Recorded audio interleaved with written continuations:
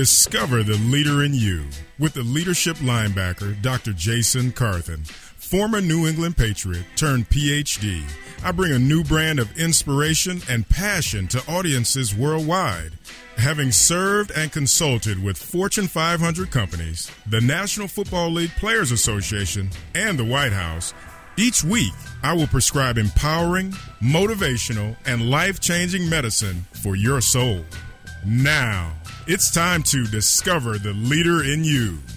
All right, good people. Welcome to Season 7, Episode 6 of Discover the Leader in You. I'm your host, the leadership linebacker, Dr. Jason Carthen. And boy, do we have a doozy for you today. Not only do we have a phenomenal guest, but we're going to be talking about some serious stuff. Today, we're going to be talking about expanding the conversation around restorative justice and racial equity. Today, across the country, we've been witnessing some very disturbing trends as it relates to the response toward restorative justice practices and racial equity in general. Trends that suggest we're not as far along as we would like to believe when it comes to the topic of race, equality, and equanimity for all people, particularly in the African American community. Of recent note, Michelle Alexander's wonderful TED Talk regarding what she calls the new Jim Crow served to shine a bright light on the disparity of sentencing for those who are minorities versus those who are not. Her book of the same name paints a vivid picture of how far we as a nation have to go in order to counteract what is taking place in our judicial system. To help us better understand and expand the conversation around restorative justice practices, I just want to remind everybody, if you navigate to jasoncarthen.com, I care about your personal development. I have some free resources there for you. Make sure if you want to expand and grow in your business that you take full advantage of the resources that I have there for you. For example, I have a free breakthrough coaching strategy session for you. All you have to do is navigate to the coaching tab and fill out the form, and we'll get you all squared away, and you can go along with thousands of other people that have actually had an opportunity to experience that breakthrough coaching session and get on the right track for their business. Also, as a reminder, the Jason Carthen app is available to you. Please visit that on the iTunes Store and the Google Play Store. And our guest is going to silence her phone. I'll tell you what, guys, this is going to be a great show. Now, without further ado, let me share a little bit about Dr. Tollfree. Dr. Talea Tollfree has committed over 20 years of her life serving in a variety of pre-K through post-secondary settings. From her experience, she developed a passion for leadership and program development. As the former Restorative Practices Coordinator for the Minneapolis Public School District, her role focused on implementing school-based restorative practices. Talea's restorative practices and leadership development work inspired her to found Koinonia Leadership Academy, LLC. The Academy's mission is to transform communities through leadership development and relationship building. Koinonia Leadership Academy uses the Restorative Practices Engagement Circle framework to partner with academia and community experts to provide leadership and restorative practices trainings and consulting services for schools, nonprofits, and faith-based communities. Talea also earned her Doctorate of Ministry and Servant Leadership for Team and Organizational Effectiveness from Bethel Seminary. Dr. Tollfree is the recipient of Bethel University's Excellence in Management Award and also Bethel University's George K. Brushaber Reconciliation Award. Hey, Talea, welcome to the show. Did you shut that phone off? I did, Dr. Carthen. Thank you so much for joining us today. And, you know, it's so interesting. Whenever you start dealing with technology, we get into the studio, and if things can happen, things will happen. So we like to roll with it and keep on moving, okay? All right. All right, good stuff. So, Talea, you know, I have to ask you, many people may not even know what restorative justice is. Can you give our listening audience your idea of it and why it's important? Sure. First, I want to say it's an honor to be with you today. And restorative practices is really about how we build strength-based relationships. It's a practice that's been practiced in indigenous communities for generations, and how relationships are developed and how problems are solved. And restorative practices, restorative justice, are really used interchangeably in the restorative community. I prefer restorative practices. Okay. It gives credence to the fact that we're practicing the art of being in relationship with one another. And in restorative practices, there are three main principles: cultivating strengths-based relationships, repairing harm, empowering voice through engaging all the stakeholders. Wow. Now, that is not something that's easy. I can just tell, just listening to you, when you start talking about restoring, relationships and engaging people, wow. Do you have a lot of people that get on board with that, Dr. Tollfree, or is it one of those things where, maybe you have some pushback every now and then? I don't know. Expand on that for me. Well, sometimes there is pushback, but for the most part, when people really understand what restorative practices is and its aim to develop strengths-based relationships, to be used as an alternative to punitive discipline practices in education or even in our justice system, people really want to learn more about it and to find out how they can be a part of that transformation that'll take root in people's lives. And so it's the practices that we use, like, for instance, restorative practices, the core of it is having restorative circles where you are in circle with people and you're talking about what are your values, what do you bring to this team, what is it what is your narrative, how do we learn more about you as a human being?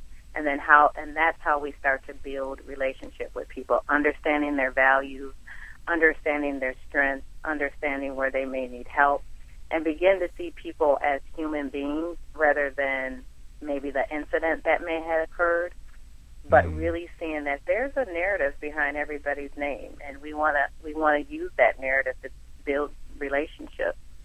Wow, Dr. Tollfree, it sounds like this is the sort of thing where we all can learn from it. It does not have to just be relegated to restorative practices as you described it. It's almost like we need to deepen our understanding of the human condition. If we look at others and recognize that they all, like you said, they're a narrative, they're a life, and it's still being written as we engage them. So that's good stuff. That is good stuff. So you get pushback, but eventually people see the value. They understand that it's a much larger conversation at the end of the day. So let me ask you this. If true progress is going to be made, though, concerning restorative practices, where should we begin? In communities, in schools, in our own homes? I mean, talk to us a little bit about that. And I think you just answered it all. You can start it everywhere there's a human being.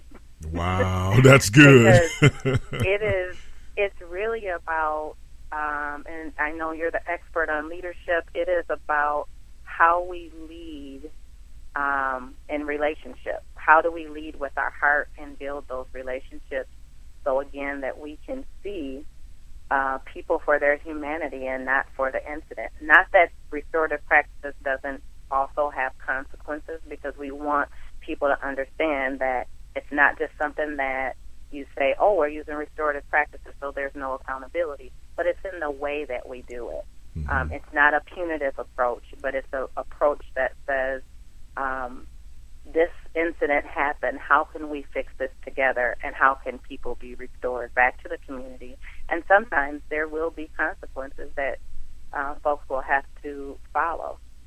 And so I would say you can start it in schools, you can start it in juvenile justice systems, you can start it in community organizations, you can start it anywhere where there's a human being.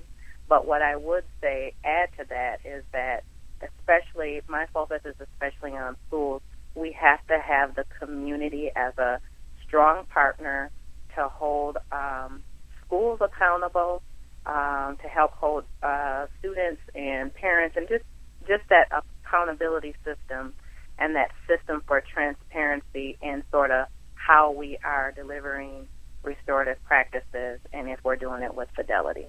Oh, my goodness. Now, I tell you what, those are some nuggets. Let me just let you know what I heard. At the end of the day, everywhere there's a human being, restorative practices can take place if we're mindful and we understand that to be the case. And then also, how do we lead, what I like to say, in love and relationship? I love your word around that. And understanding that, you know what, you don't get a pass. There are going to be consequences, but it's going to be in a restorative way, not so much punitive. We're going to punish you and forget you. It's more of, no, we want to develop you and make sure we're growing. But the final nugget or caveat that I wrote down as you were sharing is that everyone needs to be a part of this thing. Communities, schools, the accountability piece. People can't just throw people away at the end of the day. So that is good stuff, Dr. Tolfree. I understand why you're an expert with this. This is great. So, you know, one of the things that I think we would be remiss if we didn't talk about this, okay? Now, we will often see restorative practices, and maybe we don't reward people. Maybe we don't single out the teacher that is actually using restorative practices in a positive way. So let me ask you this. How can we learn with the untrained eye to begin to see, you know, restorative practices taking place around us, and then maybe reward people or celebrate people when they bring people back into the fold after they've done something and they didn't punish them or, you know, downplay them in that way? Well, to the untrained eye, restorative practices looks like taking the time to value the humanity in others, developing a sense of empathy, and providing opportunities for restoration. Restorative practices look like giving voice to those who are often not allowed to share their narrative. It looks like communities, juvenile justice systems, and schools taking time to repair harm together rather than responding with punitive sanctions that may cause more harm to a community. It could be, for instance, in an elementary school, we had children that just decided they were going to tear up the restroom. So they had paper towels all over the place. But because the restorative practices coordinator and the maintenance crew were trained in restorative practices, they were able to take those students, sit down, have a restorative practices circle, talk about what they did, how what they did impacted the whole school, and what would they do to fix the problem. Without restorative practices, those students may have been suspended. But because they had a restorative practices option, they were able to recognize what they did, figure out what they were going to do to fix it, and then they were able to re-enter their classrooms instead of missing out on education for that day. Oh, my goodness. Now, I have to sort of press the pause button there for a second, because what you just said, the very end of that, I love the examples of what it looks like, and certainly it would be my untrained eye, but that last piece, we have to be careful, because when we put people out of classrooms, when we sit people in the hall or send them wherever, or even suspend them, whatever it may be, that's not helping them. They're missing opportunities to learn. They're missing opportunities to have positive reinforcement that says you matter. What you did was wrong. You shouldn't have tore up the bathroom, okay? But at the end of the day, it's much bigger than that. It's a larger conversation than that. I think sometimes when we start going down that road of punitive measures, we can lose people, and then we never reclaim them. We never reclaim them. So that's good stuff. That is good stuff. So, you know what? One of the things that I'm just going to continue to pick out nuggets here, Dr. Tolfree. Can we actually have a discussion about restorative practices and not talk about racial equity? Why? I mean, if we can, okay, good. You know, but let's talk about that. Well, I think folks often have the conversation about restorative practices without factoring in racial equity, because racial equity and racism are very sensitive topics. Yes. And, you know, they make folks feel uncomfortable, and so people want to avoid having that conversation. But I just am a strong believer that the answer to our racial equity issues lies in our discomfort. Like, we need to get to that place of discomfort to really unravel and figure out how we can approach racial equity in our society. Oh, so I think that some people have that conversation about restorative practices without talking about racial equity, but it's not really beneficial, because what we do know is that a number of our students who are being suspended or expelled from school are students that are of color. And so there's definitely a pattern of racial disparity when we talk about our education system. So restorative practices is one of those pieces that we can implement so that there's a fair process for everyone if everyone is using it. Right. And I think the key is what you just shared, if everyone is using it. And that's the difficulty, because just like there's pressure, to maybe not talk about some of these things, racial equity and restorative practices, and understanding that racism is a part of that. And would it be safe to say that you believe the two are linked at the end of the day? Yes. Yeah. I think, if we look at the data across our nation, we see that there are huge racial disparities across systems. And in the beginning, like you mentioned, Michelle Alexander, she so brilliantly captured and articulated the racial disparities in our prison system, yes, leaving millions of black and brown people in prison. We must continue to have a dialogue about the data that shows that our education system serves as a pathway for black and brown children to be absorbed into the school-to-prison pipeline.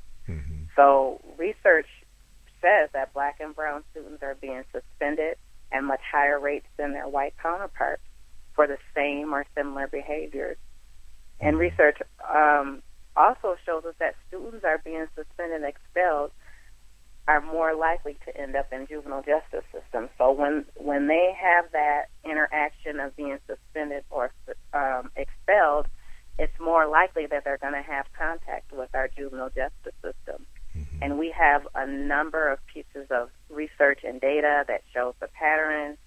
We have the U.S. Department of Education, Office of Civil Rights. They have reports that show black children represent 18% of preschool enrollment, but 48% of preschool children are receiving more than one out of school suspension. And then we also know that black students are suspended and expelled at 3 times the rate of their white counterparts. Yeah, and that's just... So we have the data. That's unacceptable. I mean, the data it speaks volumes, and you're correct. I mean, your research is powerful, and then also Michelle Alexander's research is very powerful. But then it begs the question, why aren't we doing more to expand the conversation? Now, we're doing that today because we're talking to Dr. Talea Tolfree, and we're expanding the conversation around restorative justice and racial equity. She is the founder of Koinonia Leadership LLC, Leadership Academy, LLC. And some of the things that she is sharing with us today really begs the question, where are we at, and why are we not doing more to expand this even further? So it leads me to the next question. Now, if all this stuff is taking place, we have the data that is staring back at us, okay? Who's championing the cause? Who is getting out there and saying, okay, or who should champion the cause? Should it be maybe more people like you, Dr. Tolfree, or should it be people in the school system, or is it a both-and sort of proposition? I think it's a both-and, because restorative practices is about what we all can do. Okay. We even teach restorative practices to preschoolers and how they deal with conflict on the preschool level. So it's for everyone, from preschool to our elders. And it comes, again, I just want to remind people that it comes out of the traditions of indigenous people. This is how we practice relationships and the way of being as indigenous people. And now it's sort of taken root in society today in response to some of the suspensions and the harmful and punitive actions that have taken place toward our children, especially children of color. So I think it could be started anywhere. Anyone can be trained on how to do restorative practices. We looked at, we've even been talking to pre-service students who are looking to become teachers, and how do we get this in their training before they become teachers? Mm-hmm. How do we make that a part of their education before they become teachers? And we're looking at training young folks. We've trained elementary students. We've trained high school students. We train elders. So everybody can do this, and I think it's just up to people to be encouraged to get involved. Mm-hmm, mm-hmm. Yeah, I think that's excellent. I think that really, if we don't do something about it, it's not just going to be those that are being incarcerated more frequently than others. It's going to be everybody. It's going to be humanity if we continue to turn a blind eye to what's taking place all around us. And I think the one telltale sign that I'm hearing you say is that it's all about having relationship in community, loving on one another, and not tossing people aside because they may have made a mistake. And then also realizing that maybe they made a mistake because there's some other things that are maybe broken in their lives. And maybe if more was being done in that area, then maybe it would be a better situation. They could make better choices in that way. So, Dr. Tolfree, as I listen to you share some of these things that you're sharing today, we know that progress is being made. Based upon your expertise, I went out and saw that you're doing trainings, you're doing workshops and different things like that. How intentional are you as an expert? How intentional are you when you go out? Do you weave this in to some of your presentations? Do you tell people about this, or is it more of your data, you're just collecting data, you're doing things like that with Koinonia Leadership Academy, or how intentional are you with this on a daily basis? Absolutely, we are intentional about people knowing about the statistics that we just talked about, because a lot of teachers, even though we're in this state where there's a number of suspensions, a lot of educators want something different, and they want to be a part of that transformation that needs to take place. There's a number of barriers that can stop them from actually taking part in that, and a lot of it is around policies and procedures. A lot of it is around resources, dollars to get the proper training. And not only do teachers need to be trained, but they also need to be coached. So there's a point of training, which is wonderful, and people kind of understand and get a better sense of what restorative practices is.